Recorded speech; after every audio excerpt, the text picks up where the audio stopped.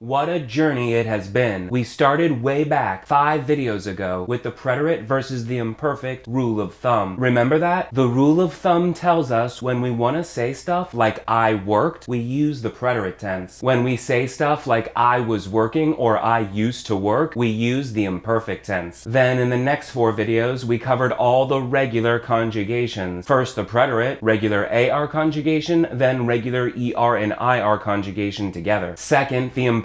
Again, AR conjugation, then regular ER and IR conjugation together. ER and IR verbs conjugate exactly the same in both the preterite and the imperfect tenses. Now, I'm a huge wrestling fan, and in wrestling, we would call all that, the first 5 past tense videos I made, we would call that the undercard. Well, gringos and gringas, it is now time for the main event, a gringo grudge match. In one corner, we have perhaps the most complicated tense in the history of Spanish, accompanied by countless irregular verbs. This is the preterite tense. And the opponent, a much simpler tense, accompanied by only 3 irregular verbs. Here is the imperfect tense.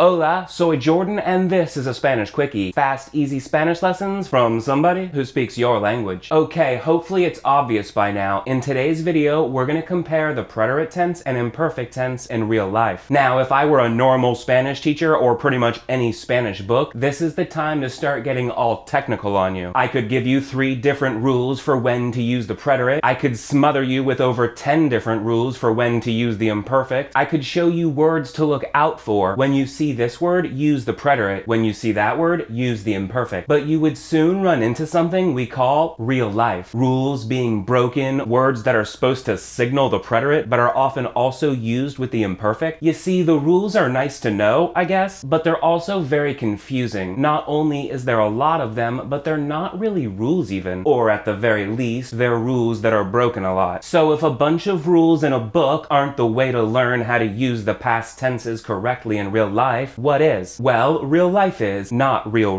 life, fake real life. A TV show, Orange is the New Black, the show on Netflix. Don't worry if you've never seen it, you'll still understand everything perfectly fine. What I did was, I went through the first episode of the 2nd season and wrote down all the quotes that included the past tense. So I played the episode in English, wrote down what the actor or actress really said, and I had the Spanish subtitles turned on, and I also wrote down what those said. So in this lesson, I'll be giving you examples from the show involving the past tense. Then in the free practice worksheet below, it's the same thing. You have 25 quotes from the show in English with the Spanish translation, and you have to circle the correct conjugation, the preterite or the imperfect. Okay, a few important notes. This is fake real life. This is how it works in real life for sure. These sentences aren't made of only past tense verbs. They have everything. There's the future in there, the conditional, the subjunctive, stuff you probably don't know yet, plus the present, which you probably do. But in this video and the free practice worksheet below, we don't care about that stuff. Just ignore it. You'll see the sentence in English along with the Spanish translation, so you'll know what's being said for sure. All we're focusing on in this lesson is the past tense conjugations. Do you use the preterite or the imperfect? So you'll be seeing examples that when translated into Spanish use the preterite tense, and I'll explain exactly why they use the preterite tense. You'll see other sentences that use the imperfect tense, and again, I'll explain why. Then my favorite kind of sentences, because to me this is when it's the clearest, you'll be seeing examples that use the preterite and imperfect tenses, both tenses in the same sentence. That happens a lot. This lesson is all about practicing what you already learned, putting it all to use in fake real life. So it goes without saying, if you don't know your conjugations very well, if you can't immediately see the difference between a verb conjugated in the preterite tense and a verb conjugated in the imperfect tense, you won't get this lesson nearly as much. But I'll only be using examples with regular verbs, since I only made videos about regular verbs. My premium course, Verb Conjugation Bootcamp Past Tense Edition, goes through all the irregular conjugations and has a whole module called Life Lessons with tons of examples that include the irregular verbs. If you're serious about Spanish, that's the way to go for sure. The link is below this video. Now, I'm gonna get to the examples in just a second, but first, I want to tell you something that I wish somebody told me 15 years ago. It would have saved me a lot of frustration and embarrassment. This is how I personally still determine if I need to use the preterite or the imperfect. The past tense. When do we use the past tense? We use the past tense when we're telling a story in some way, right? When else do we use the past tense? So in Spanish, when we're telling a story and we want to say what happened in the past, we use the preterite tense. When we want to say how things were, we use the imperfect. I'm gonna say that again, then we'll get to the examples and this will become crystal clear. We use the past tense when we're telling stories. When we want to say what happened, we use the preterite. When we want to say how things were, we use the imperfect. Now, let's go to the examples from Orange is the New Black, Season 2. Let's start with a real simple one. The main character in the show is Piper and she's in jail. A guard comes to transfer her to a new jail and asks her if she has to go to the bathroom. She said no or ignored them, and the guard said, "Remember that I asked." In Spanish, they translated that to "Recuerda que te pregunté." Now, I can't stop to explain everything in all these examples. That would take all day, and that's not our mission anyway. Remember, right now, all we care about is when the preterite is used, when the imperfect is used, and why. Everything else is for another day. Look at that sentence. It should be obvious that the preterite is being used. Pregunté is the first person singular conjugation of preguntar in the preterite tense. Remember that I asked? Recuerda que te pregunté. But why did the subtitle people choose the preterite here and not the imperfect? Well, this is a textbook example of the preterite for a couple reasons. The rule of thumb tells us when we say something like I asked in English, we use the preterite tense in Spanish. So in this case, the rule of thumb would have gotten you to the correct form of preguntar. But more importantly, what's going on in this sentence? The guard asked Piper. What happened? The guard asked Piper. It's an action that took place at a specific moment. It's what happened. Do you feel that? It'll become clearer and clearer as you see more examples. Remember that I asked is recuerda que te pregunté. That's almost an exact translation. That means more remember that I asked you. Translations are rarely exact. Okay, next example. Piper's sleeping in her jail cell and the guards come in to wake her up by yelling her name. She says, "What? I'm up." In Spanish, that was translated to que ya me levanté. Again, this is the preterite tense. Me levanté is the first person singular conjugation of levantarse in the preterite tense. I want you to notice something here. The English is in the present tense. What? I'm up. The Spanish is in the past tense. What? I already got up. This is a good example to show you there are usually multiple ways to translate a sentence and retain exactly the same meaning. In this example, what? I'm up means the same thing as what? I already got up, right? Do you agree? Well, the subtitle people simply chose one translation over the other. Both could have been used here. So in English, Piper said, "What? I'm up." Then in Spanish, they used the form, "What? I already got up," and that's in the past tense. And they used the preterite for this one, not the imperfect. But why did they use the preterite? Just like with our last example, this is a textbook use of the preterite tense for two reasons. One, got up. The rule of thumb tells us for forms like that, use the preterite. I was getting up or I used to get up would be the imperfect. But more importantly, got up is clearly a physical action that took place at a specific moment. That's the nature of the word actually. One moment you're down, then you're up. In between, you got up. Piper got up. That's what happened. I already got up. You clearly use the preterite here. What? I'm already up. Que ya me levanté. Okay, another example. Piper is talking to her ex-girlfriend who's also in jail. They hadn't seen each other in a while, and Piper is telling Alex, the ex-girlfriend, about her terrible time in solitary confinement. Piper says, "I was really on the brink." Now, the word brink, that literally means the edge of a cliff, basically. So this is not a literal sentence. Piper was in solitary, not on a cliff. This is an expression. Sometimes in Spanish, they'll use the same expression that we use, and everything is fine. But more often than not, they don't. And in this case, the subtitle people did not. They went with a different translation. But the sentiment is the same, basically. I was on the brink was translated as estaba realmente desesperada. That literally means I was really desperate, which is what I was really on the brink means, basically. So I was really on the brink is estaba realmente desesperada. Estaba. That's the imperfect. Estaba is the first person singular conjugation of estar in the imperfect tense. But why did they go with the imperfect on this one? Our rule of thumb kind of works, but I have to tell you, with ser and estar, the rule of thumb is out the window. If you used the rule of thumb here, you would have maybe gotten the right answer, but it would have been luck. The real way to choose is to look at the essence of what's being said. Piper is telling a story. She's giving information generally about her stay in solitary. She was telling Alex how things were in solitary, not what happened. So you use the imperfect here. I was really on the brink is estaba realmente desesperada, the imperfect. Are you feeling this? If not, it's still not time to worry. You have a free practice worksheet below to really test your knowledge and show show you tons of examples, and we're not done in this video yet. Let's keep going here. We're in a flashback to when Piper was a kid. She saw her dad kissing a woman that was not her mom, and she was upset. She's talking to an adult family member, and she asks, "Did you know that my dad cheats on my mom?" Poor girl. Okay, here's what the subtitle people did with that. "Sabías que mi papá engaña a mi mamá?" That's a pretty direct translation. There are two verbs in this sentence. Engaña is the third person singular conjugation of engañar, but in the present tense. So that's not really our focus. We care about that sabías at the beginning there. Did you know? Sabías? Sabías is the second person singular conjugation of saber in the imperfect tense. The subtitle folks chose the imperfect here because young Piper is asking, "Did you know that my dad cheats on my mom?" She's asking, "Did you know over this long period of time, ending right now?" It's not what happened. What happened is her dad cheated on her mom. The relative knowing or not knowing, that's how things were. She either knew the dad cheated on the mom or didn't know. Know is often used in the imperfect, while learn is more often used in the preterite. You know things over a long period of time. It's how things are or were. But when you learn something, you do that at a specific moment or moments. It's what happens or happened. The rule of thumb is really not much help here. Knew, used to know, was knowing, none of those are present in our example. The rule of thumb is a nice trick at the beginning, but this is the real way to know what message is really being conveyed. Did you know that my dad cheats on my mom? ¿Sabías que mi papá engaña a mi mamá? Okay, I like this next example. For me, the first time I really started to get the difference between the preterite and the imperfect is when I saw them both together in the same sentence, like this quote coming up. So, Piper was being transferred to another jail. She's on an airplane now talking to the lady next to her. The lady says, "A friend of mine, she took this flight and she said it was so long and so dry that her whole face almost cracked open." That's a long sentence, but it's pretty simple still, and we'll break it down in a second. The translation on the subtitles was, "Una amiga mía tomó este vuelo y dijo que era tan largo y tan seco que se le agrietó toda la cara." Let's focus on the first part for now. A friend of mine took this flight. Una amiga mía tomó este vuelo. That's basically a direct translation. The verb is tomo, the third person singular conjugation of tomar in the preterite tense. So they went with the preterite tense here. The rule of thumb tells us that took, that's the preterite, was taking or used to take, that would be the imperfect. But more importantly, took is clearly an action that took place at a specific moment or moments. It's what happened, not how things were. So the preterite is used. A friend of mine took this flight. Una amiga mía tomó este vuelo. Okay, before we get to the second part of this sentence, I feel bad. I lied to you. I said no irregular verbs, but as I was focusing on finding good examples for this video, I forgot or didn't even notice that dijo and era are irregular. They're so ingrained in my mind by now, I guess. So let's go over this quickly. Dijo is he said, she said, or you said formal. It's the third person singular conjugation of decir in the preterite tense. It looks so weird because it's irregular. Trust me, you get used to it fast. Then era. Era is the third person singular conjugation of ser in the imperfect tense. Again, a little weird for sure, but you get used to it fast. We're gonna continue with our example in a second. All that's important is you know that dijo is he said, she said, or you said formal in the preterite tense. Dijo is the preterite. And era is he was, she was, or you were formal, or I was actually, in the imperfect tense. Era is the imperfect tense. Okay, here's the second part of the example now. And she said it was so long and so dry. That's translated to y dijo que era tan largo y tan seco. Again, a pretty direct translation, but this time we have two verbs. First, dijo. That's the third person singular form of decir in the preterite. They use the preterite here because again, the friend said, that's what happened. Use the preterite, dijo. Then the second verb in this sentence, era. That's the imperfect. Why did they go with the imperfect tense here? Because the lady is now saying how things were, how the flight was. It was so long and so dry, how things were, not what happened. Use the imperfect here. She took the flight. That's the preterite. That's what happened. Then she said. That's the preterite too. It's also what happened. But when she took the flight was so long and so dry. That's the imperfect because that's how things were, how the flight was. So a friend of mine, she took this flight and she said it was so long and so dry is una amiga mía tomó este vuelo y dijo que era tan largo y tan seco. Now the third and final part, that her whole face almost cracked open. They translated that to que se le agrietó toda la cara. This isn't isn't an exact translation, because almost cracked open, her friend's face did not literally almost crack open. It might have cracked a lot, but the whole face would never crack open, exposing her bones. So the translators just went with that her whole face cracked, basically. But what we care about most right now is agrietó. That's the third person singular conjugation of agrietar in the preterite tense. I don't recall ever seeing that word until now. Cool. They went with the preterite here because her face cracking is something physical that took place on the flight. It's what happened also, not how things were. So altogether, a friend of mine, she took this flight and she said it was so long and so dry that her whole face almost cracked open. Una amiga mía tomó este vuelo y dijo que era tan largo y tan seco que se le agrietó toda la cara. The friend took the flight. It's what happened. Preterite. The friend said it's also what happened. Preterite again. The flight was so long and so dry, how things were. Imperfect. That her friend's whole face cracked. That's what happened. Preterite. Is this clearer now with them both together in one sentence? I hope so. Okay, one more example before we get out of here. This is a good one too. It has both the preterite and the imperfect in it. Red is the name of a lady who used to be the boss of the kitchen before the Latinas took over. So the Latinas are talking amongst themselves and one says, a few weeks ago, she said Red could eat. They're talking about the new Latina boss. She said Red, the old boss, could eat. That's nice of her. So again, a few weeks ago, she said Red could eat. That's translated as hace unas semanas dijo que la roja podía comer. What we mainly care about right now is the dijo and podía. Dijo is the third person singular conjugation of decir in the preterite. A few weeks ago, the boss lady said. That's what happened. Use the preterite. Dijo. Then podía. That's the third person singular conjugation of poder, or to be able to, in the imperfect tense. It's in the imperfect tense because it's how things were. Red was able to eat. For the last few weeks, and from here on out, use the imperfect. So hace unas semanas dijo que la roja podía comer. Do you feel that? Dijo is what happened. Podía is how things were. Okay, that's it for this lesson. I really hope the whole preterite versus imperfect thing is much clearer now. I have to warn you, there are some examples that get a little confusing. For me, when it's confusing, almost always, ser and a star are involved. If you really want to master this subject, there are two things you can do. Number one, like always, there's a free practice worksheet below. Download that practice worksheet and do it. The answer key is also provided. There are 25 more examples from Orange is the New Black on that free practice worksheet. But if you're really serious, you should enroll in Verb Conjugation Bootcamp Past Tense Edition. Not only do I cover all the irregulars in that course, but there's a whole module called Life Lessons featuring 4 videos just like this one. And each video has a practice worksheet with over 100 Orange is the New Black quotes. That's over 400 quotes from the show. In fact, I just got this email the other day after a student finished that module. I feel a billion times better with the differences between imperfect and preterite, and my Spanish friends have complimented me recently on that exact modification in my speech lately. There are so many little things I want to tell you and so many more examples I want to show you, but we just don't have time today. But in that course, we do have the time, and I show you everything. So download the free practice worksheet below, and then if you like what you see and you're serious about this Spanish thing, enroll in Verb Conjugation Bootcamp Past Tense Edition, and you'll be throwing out the correct past tense conjugations at the correct time in no time. The irregulars, ser, estar, everything. But no matter what, I'll see you next time. Hasta luego. Adios, amigo.